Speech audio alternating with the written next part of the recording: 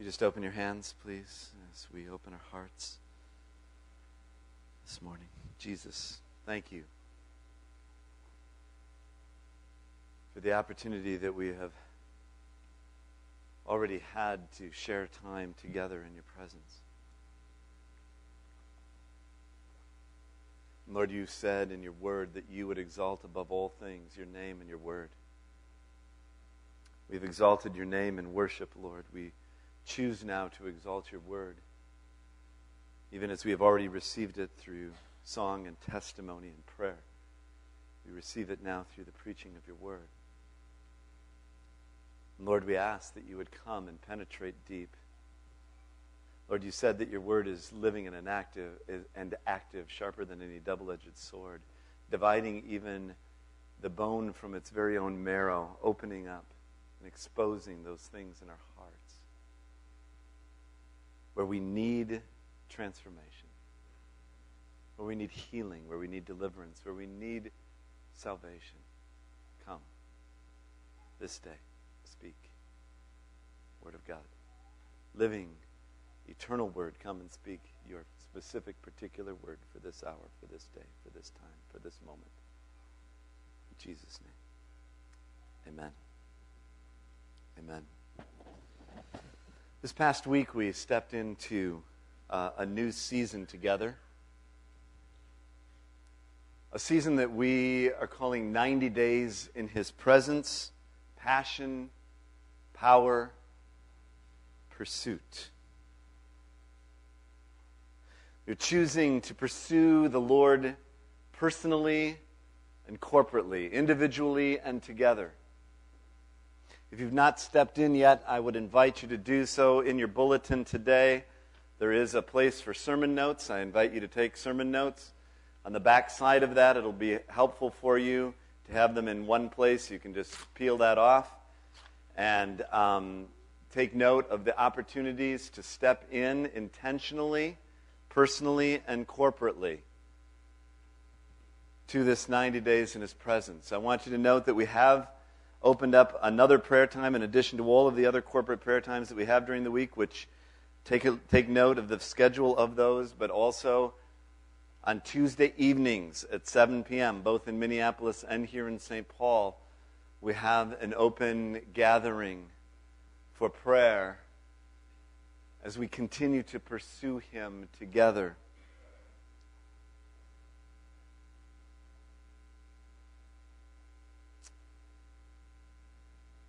If you were unable to be present with us last week, I'd like to encourage you to pick up a copy of the CD in the back. That CD will give you will give you more than a bit. It'll give you a wonderful, I think, framework for this season in our life together here at Bethel. The title of last week's message was "The Lord is Here." We've made copies and PowerPoint available for you, already made, so you don't even have to sign up. They're there. And let me just lay a little bit of foundation for where we're going here in these next weeks through this summer. Out of Haggai chapter 2, this has been a prophetic word that has been imparted to us for the last 10 years as a congregation. I invite you to read it carefully and continue to pray through it. It's the whole first 9 verses, but I just want to focus for a moment on the last portion again of this scripture. This is what the Lord Almighty says. In a little while, I will once more shake the heavens and the earth, the sea and the dry land. I will shake all nations, and the desired of all nations will come. I will fill this house with glory, says the Lord Almighty. The silver is mine, and the gold is mine, declares the Lord Almighty. The glory of this present house will be greater than the glory of the former house.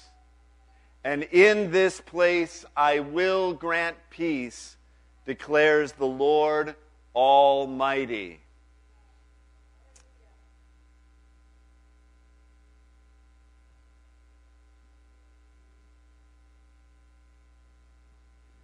There are 2 specific prophetic applications to this word for our life together here at Bethel.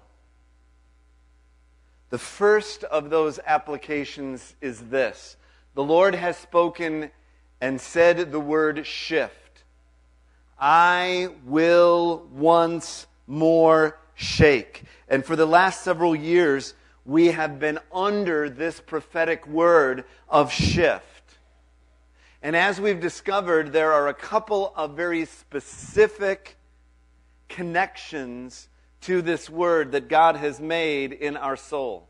The first is that we are to dislodge and reposition. There must be a movement deep within us, even to the very foundation stones of our lives, where they are disoriented. He wants to reorient us and align us with His true, and He does that by dislodging us and repositioning us into His heart and purposes, into His truth for our lives. It also means, like when you shift a car, that there will be an acceleration and an intensification that will happen.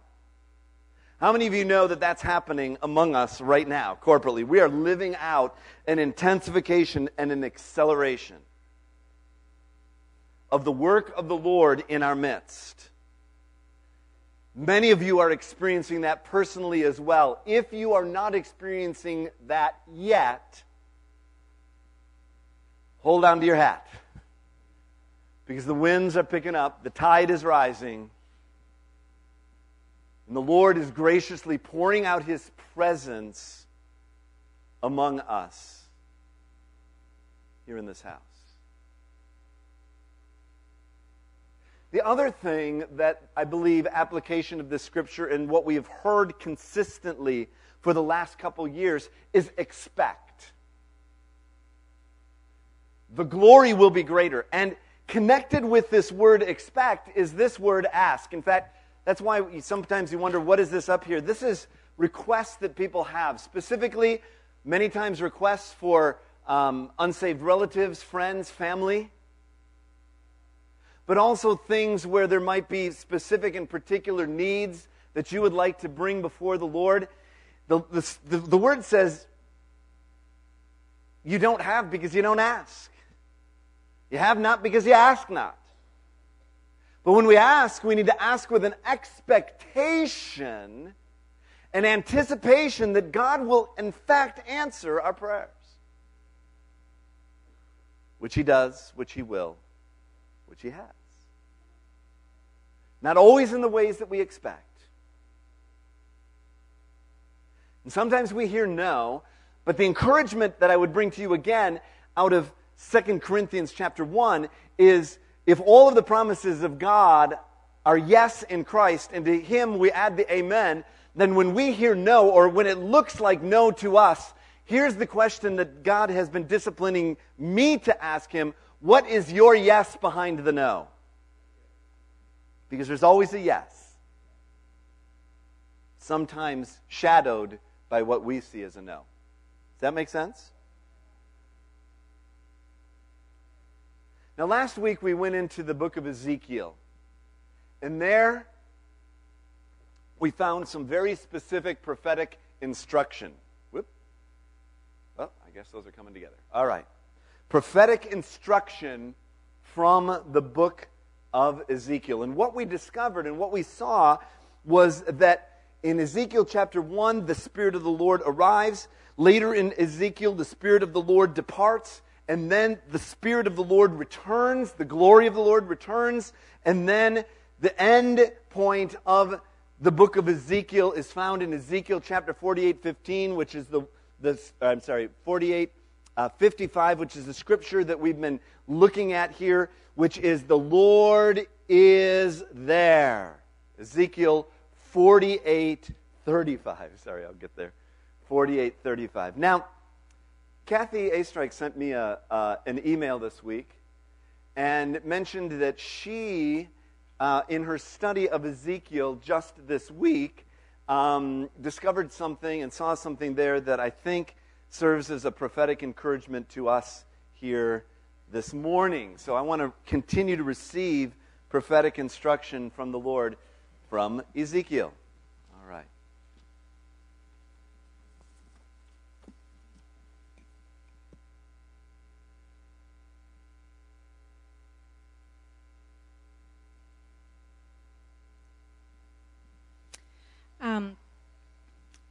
Since I sent this to Pastor Jim, I've had it open up a little bit more. Going back even to the theme message when part of the year of return, before the return there was repentance and release. And then I remembered Pastor Dale, in his message to us, encouraged us strongly not to grieve the Spirit, to be quick repenters. And so I'm kind of getting a bigger picture, which is a little unusual for me, but it's a lot bigger. Like Pastor Jim said, this goes back 10 years. God's been working in us and leading us here. So I began reading Ezekiel this week because of the word last week. And in Ezekiel 8, God takes Ezekiel in the Spirit, transports him to Jerusalem. Verse 4. Behold, the glory of the God of Israel was there, like the vision that I saw in the plain. So there's this amazing vision of God's glory that Ezekiel sees. And so God is bringing him back to a place of seeing that again. And he's showing them what's going on in the temple, which is the place where God's people worship. It's the place of God's glory where it should be dwelling. So it's the church, And he says to Ezekiel, Son of man, do you see what they're doing, the great abominations that the house of Israel commits here? And an abomination is something that repulses. And, we don't want to be a place that repulses God. We want to be a place where we draw near to him and he draws near to us. He said to me, Son of man, dig into the wall. He showed Ezekiel a hole in the wall of the temple, and he said, dig into the wall. When I dug into the wall, there was a door. And again, Tom reminded me, Pastor Jim has seen God showing him a door. And, you hope that behind a door there will be good things. And in this case, that's not it, initially. So there was a door, and he said to me, go in and see the wicked abominations which they're doing there. So I went in, and there every sort of creeping thing, abominable beasts, and all the idols of the house of Israel portrayed all around on the walls. And there stood before them 70 men of the elders of the house of Israel. This is the church, the people God has called. Each man had a censer in his hand, which is a container that holds incense.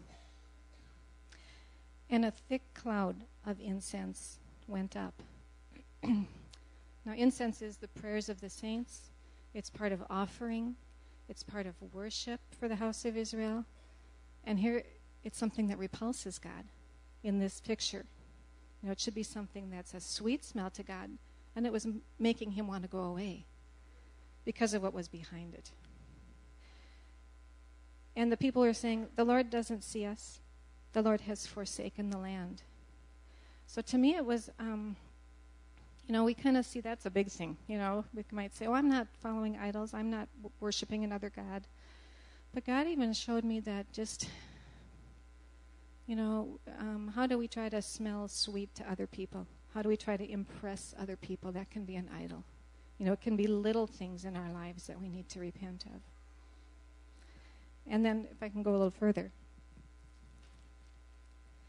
Another thing that God showed him in verse 16 were men with their backs toward the temple of the Lord and their faces toward the east. So they're turning physically away from God. They're turning their backs to him. And that made me remember in Jeremiah, part of our theme chapters for the year, Jeremiah 32, verse 33, they have turned to me their back and not their face, though I have taught them, rising up early and teaching them. Yet they've not listened to receive instruction. They set their abominations in the house which is called by my name. So I think God's call is for us to have a heart of repentance and have a heart to turn toward the Lord and not against him, and to let him examine us and to let him show us where we're trying to impress other people or other things instead of him.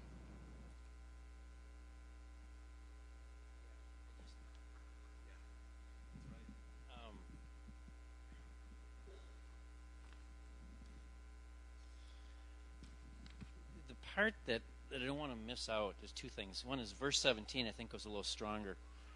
See, isn't it nice when she shares? What I'm excited is this: when I stepped out of ministry, her gift got shut down. The Lord reminded me that, get ready. This is what we used to do at Harvest. Get ready. God is stirring up gifts. I really want to confirm that. God is releasing gifts.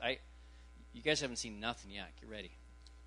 Verse 17, because this is where it's leading to, I think. In verse 17, he said to me, have you seen the Son of Man? Is it a trivial thing? We treat this as trivial stuff. And I just really hear a strong rebuke from the Lord to say, knock it off. I don't care what the sin is. It's too easy to point and say, I'm not committing adultery, I'm not murdering, I'm not killing. Jesus said, you're thinking in your heart, you've already committed it. Rend your hearts, people. I heard the Lord say. Rend your hearts. Take serious the petty fighting that you have one for the other, the people that you say, I don't need to deal with that person. I just hear the Lord saying, it's not a trivial thing. It's a big thing for me. And then second of all, the thing that hit me was, that was also in the email. In light of verse 7 to 9 in the 90 days, I really believe that it said that the Lord took him to the places. He showed him the doors. That the Lord is going to lead us to the places we need to deal with. He's going to take us there. Don't try to work it up. I'd rather repent of eating too much chocolate than drinking too much coffee. Do you know what I'm saying? Let him deal with what he wants to deal with. Don't kind of hide the rest of the stuff behind his back if he doesn't bring it up. Praise God. We spend too much time trying to second-guess God. Let him bring it up. So the Lord drags him to the doors. Then he'll instruct us where to dig. Let him show you what he wants to work on your life, in your life alone. It's don't compare yourself. And then we need to dig. We need to respond to this. And then he's going to show us the hidden door. But here's the cool part. He wants to bring release. He wants to bring deliverance. He wants to bring dislodging. He wants to bring repositioning. And that's when Kathy shared this to me on Thursday morning, something went off in my spirit and said, this is a good word. When the Lord takes us to these doorways to say, for years you've been hiding this, because I know we've been pressing in and crying out for intimacy. I'll tell you this, since I started pressing in this at the end of February, I get woke up every morning by a song from the Lord. The Holy Spirit wakes me up with a song, drawing him in deeper to his presence. If you're not hearing it, this is what's coming. He wants to release us, dislodge us, to bring us into deeper intimacy with him. And what is a stench to his nostril has been covered up by our hypocrisy of bringing these false incenses and kind of saying, God doesn't notice. He's saying, I notice. And he sovereignly says, I choose to deal with it because I want you. And nothing is going to separate us as long as you keep responding to that intimate call to saying, here I am, Lord, deal with it. And so that's why we thought it tied right into the new series. Perfect. And it does, because this is, in fact, what God is doing and what he's after among us. And it's because, and you've heard me say this 1,000 times, he loves us too much to leave us the way we are. Right? He's not messing with our lives. He didn't break Pastor Ben's heart for the poor because he wanted to do something, negative in Pastor Ben's life. He breaks his heart for the poor because he wants to open up and crack him open to greater revelation of the Father's heart. He doesn't reveal these things, as Kathy and Tom were just sharing with us. Thank you so much. That's just perfect.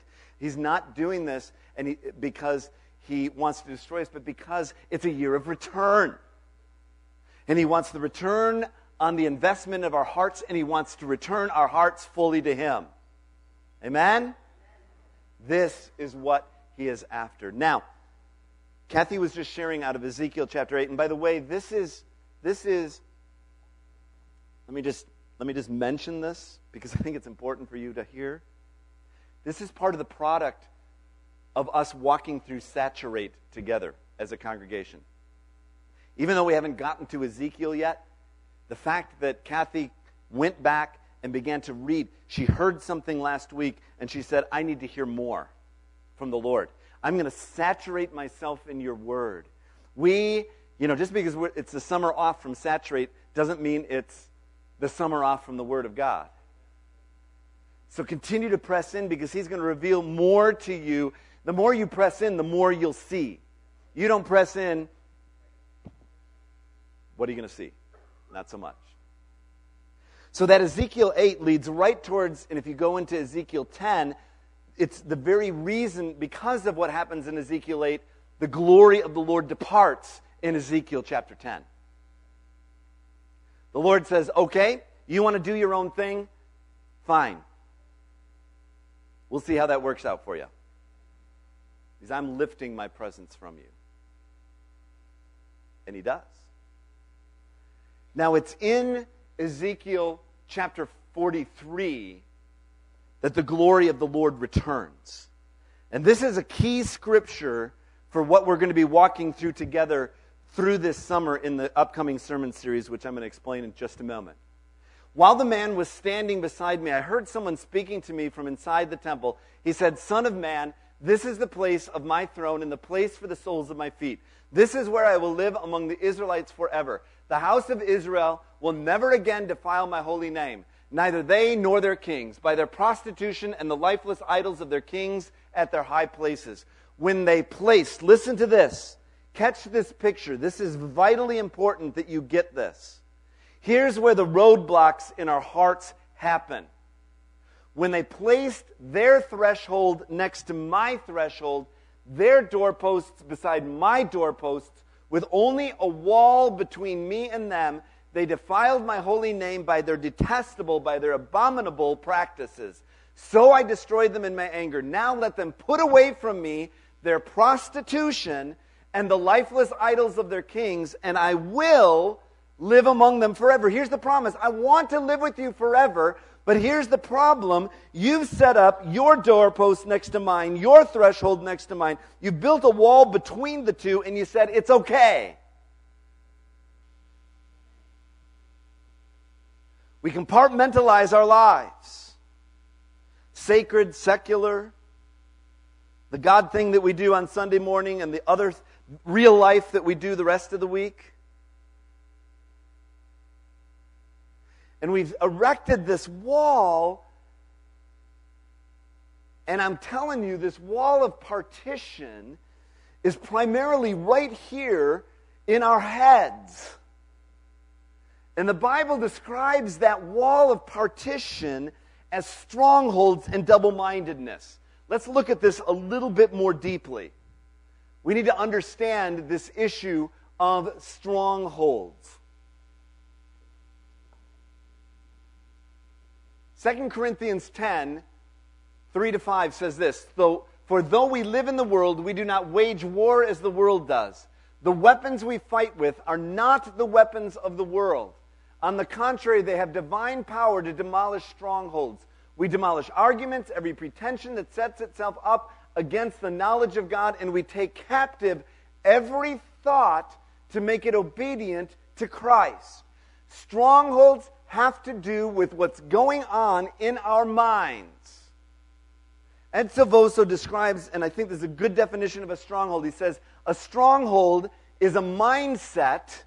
It's the way your mind is set, your perspective, your perception, that is impregnated with helplessness, that causes us to accept as unchangeable things we know are contrary to the will of God. Well, this is the way I am, Lord. I can't change. Oh, really?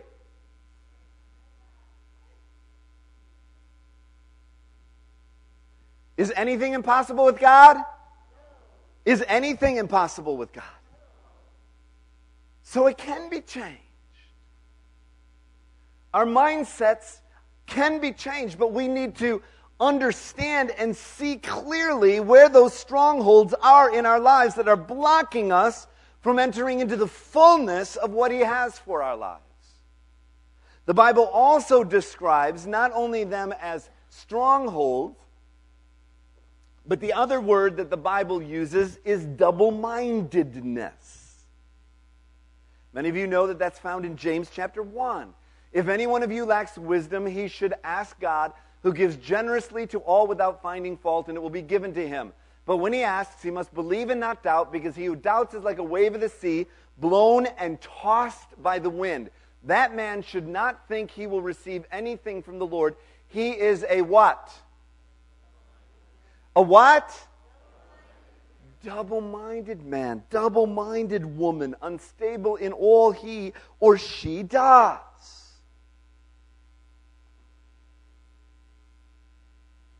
This word double-minded is very interesting, and here's my own, as I kind of worked it out and sussed out the word from from the Greek and from kind of the context and all of this. Here's my way of putting what double-mindedness is. Double-mindedness is a mindset that causes division. Division, that's what division is. It's two visions. It's division in the mind, causing us to stagger helplessly in a disturbed, restless, unstable way. You been to the eye doctor and had him put the drops in your eyes? Holy mackerel. You're trying to walk, God help you if you're trying to drive. But suddenly, if you've ever experienced double vision, you know how disorienting that is? Well, a lot of us are walking with spiritual double vision. And it causes us to stagger around. And sometimes you go, man, I've been here before. Over and over and over and over again. Could it be that you're disoriented because of double-mindedness?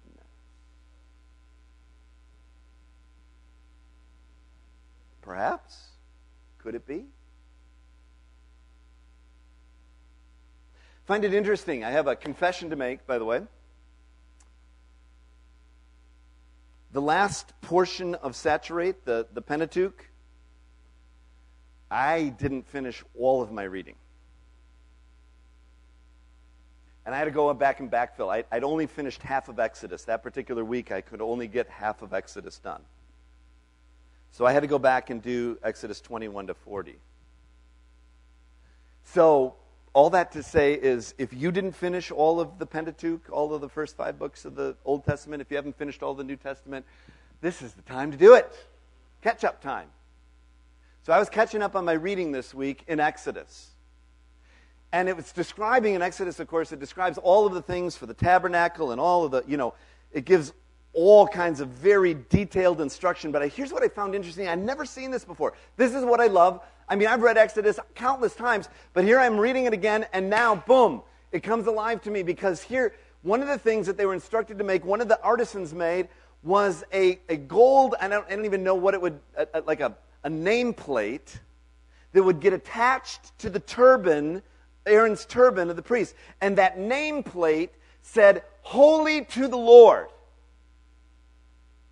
And here's what I found so interesting. It said, "Holy to the Lord," right there on his turban, laying against his forehead, to remind his brain that I'm holy to the Lord. Why do you think we have to have the helmet of salvation? Because of our thoughts. Because of this problem of double-mindedness and strongholds. Do you see this? If you see it, say yes. If you don't see it, say, help him, Jesus. Okay. This is so important for us to get. Here's it. God wants to unlock some things in us. He's really committed to this.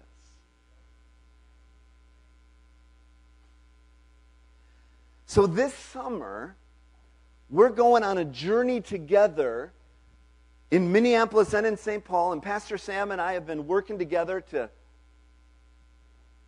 put the pieces of this together as the Lord has instructed our hearts. And we've entitled it, U-Turn, Breaking Through Roadblocks to Life. Now, your initial blush, you're going to look at that and say, that's sort of a picture that's mixing metaphors. Because if I'm turning around, how am I breaking through? But here's the intuitive piece behind that. It is as we turn to the Lord in repentance, as we return to Him, as we U-turn, as you turn, you break through. Like we heard years and years ago prophetically, surrender your way to victory. Really? Yes. Turn your way to breakthrough.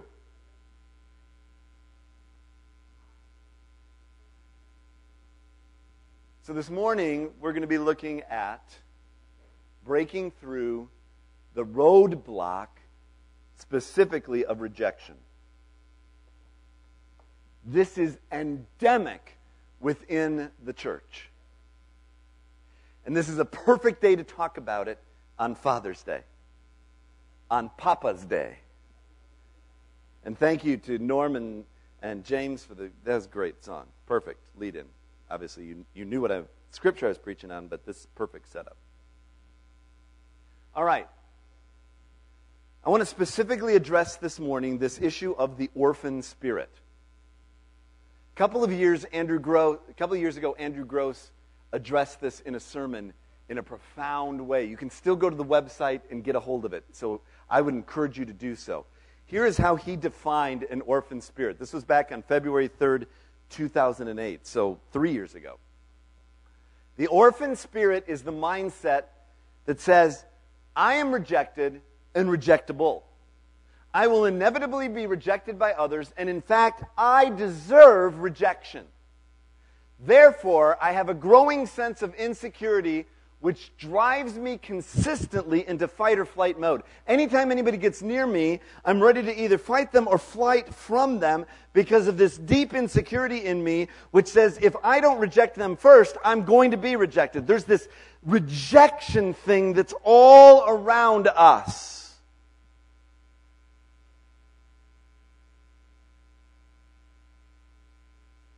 And the Lord wants to break through this orphan spirit that many of us walk in.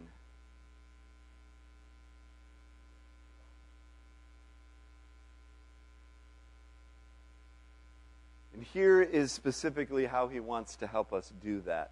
He wants to help us do that by showing to us the love of the Father. Go to Luke 15 with me. Luke 15, it was just sung for us. We're going to read it. I'm going to make a few comments on it, and we're coming home. Luke chapter 15. It's page 740 in the Pew Bible in front of you. If you don't have a Bible with you, I want you to look at the text. It's not going to be up on the screen this morning. So I want you to I love the sound of rustling pages. Or in this day and age, I got to get used to the sound of little beeps as people find it on their, whatever that thing is that Terry Christopher's holding in his hand right now. Doesn't look like a Bible to me, but it is to him, so it's all right. It's still the Word of God. All right. You've heard this. Jesus continued, there was a man who had 2 sons. The younger one said to his father, Father, give me my share of the estate. So he divided his property between them. Not long after that, the younger son got together all that he had, set off for a distant country, and there squandered his wealth in wild living. After he had spent everything, there was a severe famine in that whole country, and he began to be in need. So he went and hired himself out to a citizen of that country, who sent him to his field to feed pigs. He longed to fill his stomach with the pods that the pigs were eating, but no one gave him anything. Verse 17, here's the U-turn. When he came to his senses, he said, how many of my father's hired men have food to spare? And here I am starving to death. I will set out and go back to my father and say to him, Father, I've sinned against heaven and against you. I'm no longer worthy to be called your son. Make me like one of your hired men. So he got up and went to his papa. But while he was a long way off, his father saw him and was filled with compassion, ran to his son, threw his arms around him and kissed him. And the son said to him, Father, I've sinned against heaven and against you. I'm no longer worthy to be called your son. But the father said to his servants, Quick! Bring the best robe and put it on him. Put a ring on his finger, sandals on his feet. Bring the fattened calf and kill it. Let's have a feast and celebrate. For this son of mine was dead and is alive again. He was lost and is found. So they began to celebrate. Meanwhile, the older son was in the field, and when he came near the house, he heard music and dancing. So he called one of his servants and asked him what was going on. Your brother has come, he replied. Your father has killed the fattened calf because he has him back safe and sound. And the older brother became angry and refused to go in. So his father went and pleaded with him, but he answered his father, Look, all of these years I've been slaving for you and never disobeyed your orders, yet you never gave me even a young goat so I could celebrate with my friends. But when this son of yours, who has squandered your property with prostitutes, comes home, you kill the fattened calf for him. Here is the key scripture. My son, the father said, You are always with me, and everything I have is yours. But we had to celebrate and be glad because this brother of yours was dead and is alive again. He was lost and is found. This is an incredibly rich passage. There's so much here for us to unpack. But let me just kind of quickly get to the heart of what I believe the Father wants to speak to us today. Here's the son. 2 sons living in Dad's house. And the younger son goes to the dad, and he is out of place, out of time. In fact, if you were to go to the Middle East even right now and were to tell this story, they'd all be going, ooh. Have you ever heard of a son going to his father and asking for his inheritance ahead of time? The inheritance comes after Daddy's dead. Unless Papa decides willingly to give it in advance, that can be done. Papa still would stay in the home at that point with all of his rights and everything that's part of being the patriarch of the family. But to go to Papa ahead of time and ask for the inheritance, the younger son is saying, You are as good as dead to me. But notice the father's response to this. He opens up his arms and gives. And notice, because this is very important, verse 12, notice this, we're going to come to this in a moment. So he divided his property between them. Now, not long after that, the younger son got together all that he had. Probably what he had inheritance-wise was property, probably some cattle, some sheep, some livestock. But he liquidated all of that so he'd have he wanted to have all the cash ready at hand in his pocket when he went off to the distant country, which is, in our context here of this, that is a euphemism for, you're going into Gentile country. I'm going to go off with the Gentiles. Because they're obviously having much more fun out there than I'm having here in Papa's house. I want to go out in the world. And it says, he set off for a distant country and there squandered his wealth in wild living. Now, the NIV uses squandered twice, and that's not quite precise, because squandered here means in his naivete, everything just sort of was like water through his fingers, and he didn't even know what to do. And it just all went away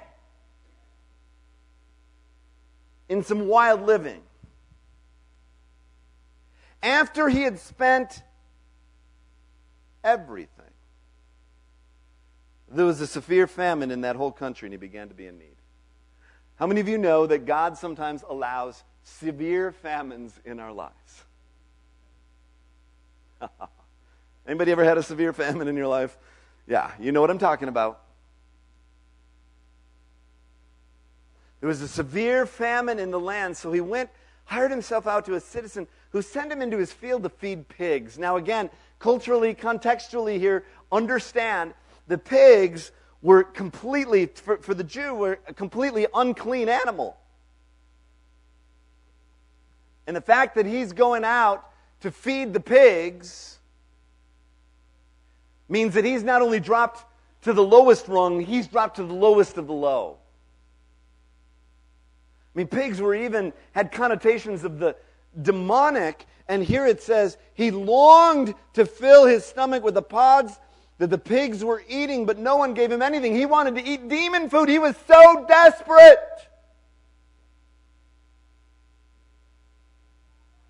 Because the world had sucked him dry and spit him out. And there was nothing left. Here's our U-turn. Verse 17, when he came to his senses. How many of you know that disillusionment can frequently lead to illumination?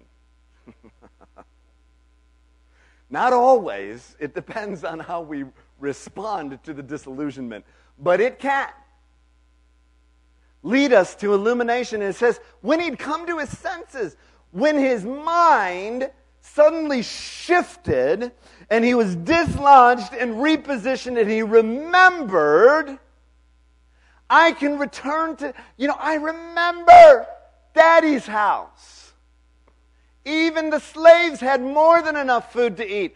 I can return there. And in fact, I'm going to return there.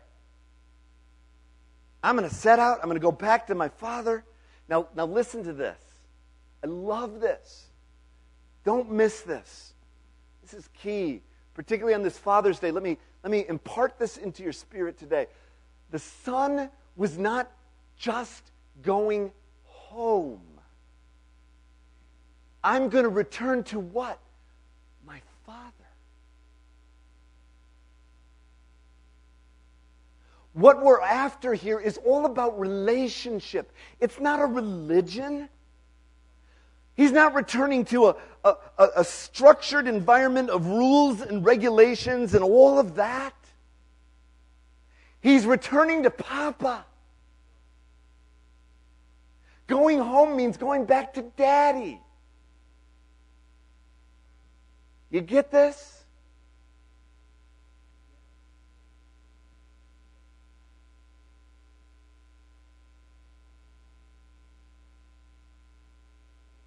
How many of my I will set out, go back and say to him, Father, I've sinned against heaven and you. I'm no longer worthy to be called your son. Make me like one of your hired men. So he got up and he went back to his father. I'm really grateful this morning. Some of you saw these two young white-haired people sitting next to their young white-haired son. That's my mom and dad are here this morning.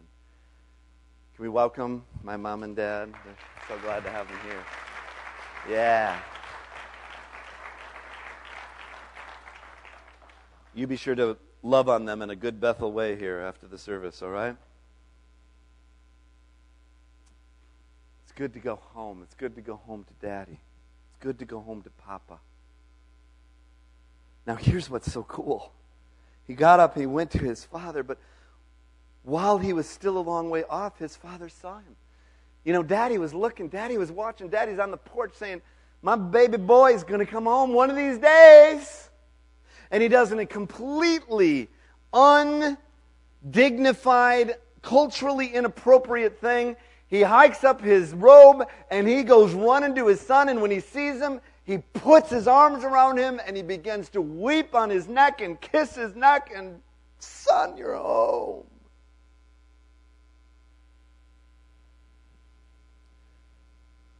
And boy is all ready with his speech. He's been rehearsing it the whole way home. Father, I've sinned against heaven and against you. I'm no longer worthy to be called your son. Quick! He doesn't get to the rest of the speech. He's Papa saying, quick! Bring the best robe, put it on him. Put a ring on his finger, sandals on his feet. Bring the fattened calf, kill it. Let's have a feast and celebrate. For this son of mine was dead and is alive again. He was lost and is found. So they began to celebrate. Now, meanwhile, back at the ranch, the older son, was out in the field. When he came near the house, he heard music and dancing. Called one of the servants and asked him, "What's going on?" "Well, your brother's come," he replied. "Your father has killed the fattened calf because he has him back safe and sound." And the older brother became angry and refused to go in. That kid, that rotten younger brother of mine. I'm not going back in. So his father, again, doing a completely culturally inappropriate thing, leaving the party that he is hosting. This is how great the love of the father is for both of his sons. He's hosting this party for his younger son who's come home, and now he leaves that party to go to the older son to plead with him. But listen to the older son's response. "Look, all of these years I've been slaving for you and never disobeyed your orders, yet you never gave me even a young goat so I could celebrate with my friends. But when this son of yours, who has squandered your property with prostitutes, comes home, you kill the fattened calf for him." It immediately reveals his own mindset. I've been here doing this. I've been slaving for you. Who said you were a slave, son? Where'd that mindset come from? Who said it was all about performance? Who said it was all about perfection? Who said it was all about those things? Who sold you that lie? Older brother. In his mindset, he's as much of an orphan as the younger son is. Do you get this?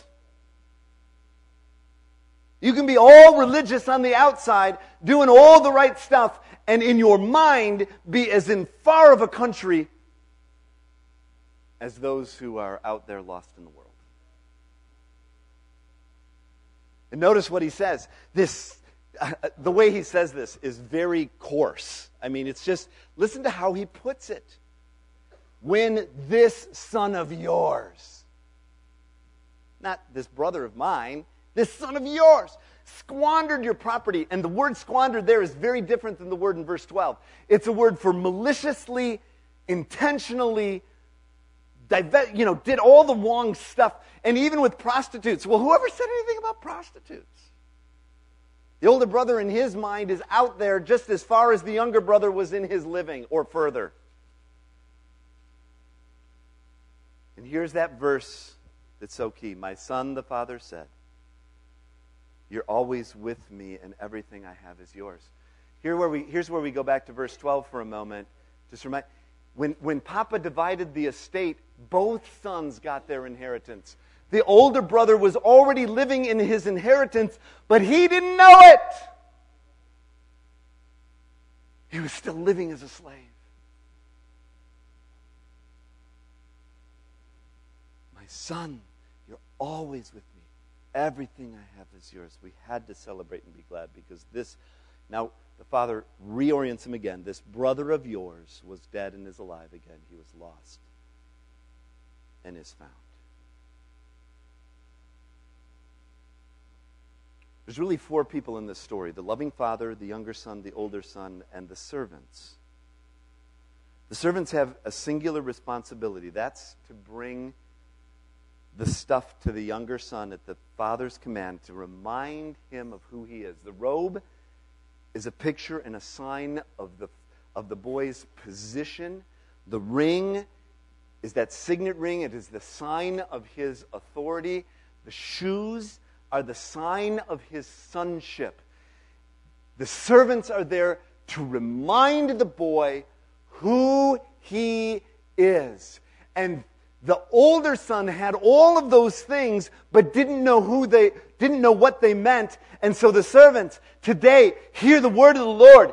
You, as a child of God, have a robe that you have a position as a child of God. You have a signet ring that says, "I am with you always, even to the end of the age. I've given you authority." You have shoes. You are not a slave. You do not have to be barefoot. You are a son, a daughter of the living God. Hallelujah. So breaking through the roadblock of rejection will mean that we have to walk down the roadway of acceptance and experience the spirit of adoption. And the spirit of adoption is the mindset that says, I belong, I'm included, I am known, I am desired, I am wanted, I am cherished, I am treasured. Therefore, I am certain of God's goodness as my Father, my security as His child, which empowers me to have a deep and wide mindset of confidence and joy. I'm telling you this morning that too many of us live far below where God wants us to be. We're out slaving in the fields when God wants us to recognize that we are sons who are co-laboring with Him in His work. We are accepted by Him, and we can walk out with confidence and joy in Him. Anybody want to say amen? Amen? I don't know about you, but that's what I want. That's what I want to live out from.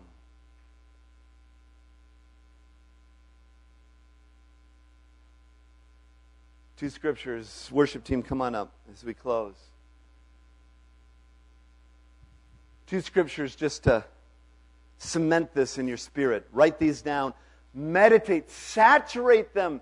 Saturate your soul in them this week. Begin to break down the dividing wall of partition in your mind. Break through the stronghold. Break through the double-mindedness. Get a univision instead of division. Remember, you did not receive a spirit that makes you a slave again to fear. You received the spirit of sonship, and by Him we cry, Abba, Father. God sent His Son that we might receive the full rights of sons. And because you are sons and daughters, God sent the Spirit of His Son into our hearts. The Spirit who calls out, Abba, Father. So you are no longer a slave, but you are a son, you are a daughter, you are a child. And since you are a child, God has made you also an heir.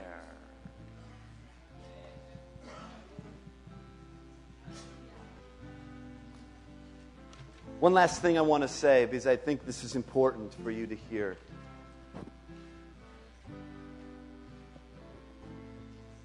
In Luke 15:31, the scripture, the key scripture that I shared, my son, the Father said, you are always with me and everything I have is yours.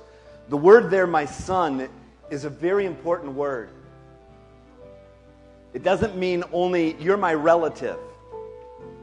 It's a word of cherishing. It's a word of treasure. It is the very thing that we were talking about in that spirit of adoption. When Papa speaks to the older son, he says, I don't know, in German I guess they'd say my Liebling, my dear little one, my precious one. Here's what the Spirit of the Lord is saying to you this morning. My precious one, I love you.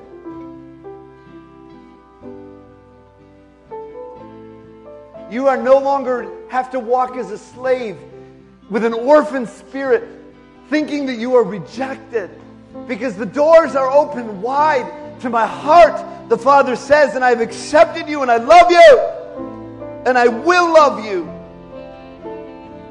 always. Come to me. Come home to my arms today. Receive the spirit of adoption. If you're here this morning, and maybe you've been like the younger son, and you identify with him, and you've been walking out in a far country. You've left home, and you've been lost. You're simply out of place. But you hear the word of the Lord this morning saying, come to me. I invite you to come in salvation today. Tom and Kathy are right up here. You heard them earlier this morning. And Terry and Mary Lynn are right here. They would love to pray with you for salvation today, to come into Papa's house and to be welcomed as His child forever.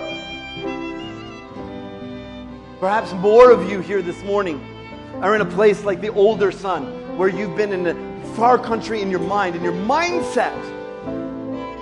There's been a wall of partition, a double-mindedness, a stronghold of rejection. The Lord speaks to that rejection today. And the Lord wants to break that rejection now. In the name of Jesus, He wants to pull down that stronghold with the truth of His Word. That's how strongholds come down, is with truth. And you need to repent of that rejection and receive what God says about who you are. That you are loved, beloved, treasured by Him. Can we stand together? And I'm going to give an altar call here. If you want to respond today, step out right now. Don't even hesitate. Come down. Receive that spirit of adoption today. I will give a benediction prayer after this song.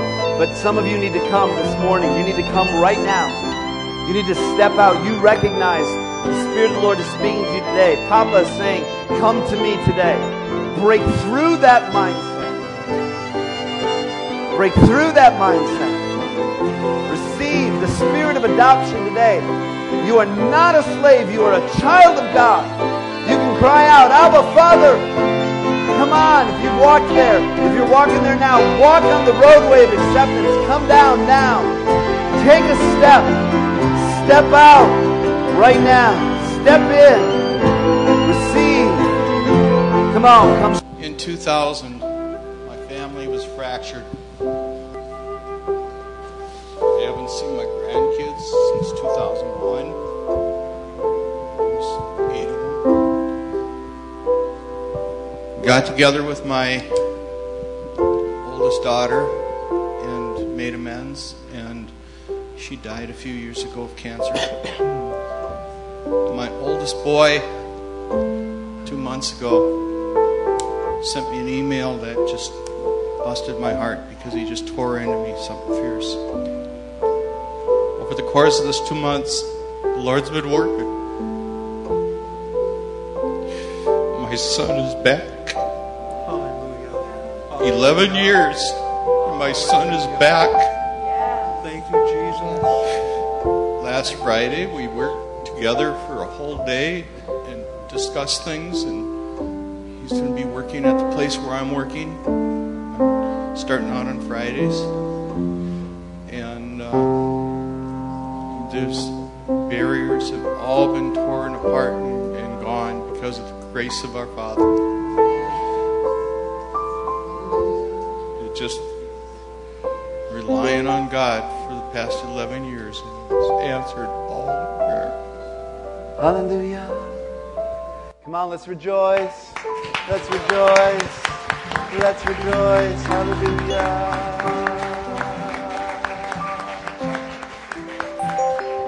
This is the Father's heart for all of us. It's a year of return.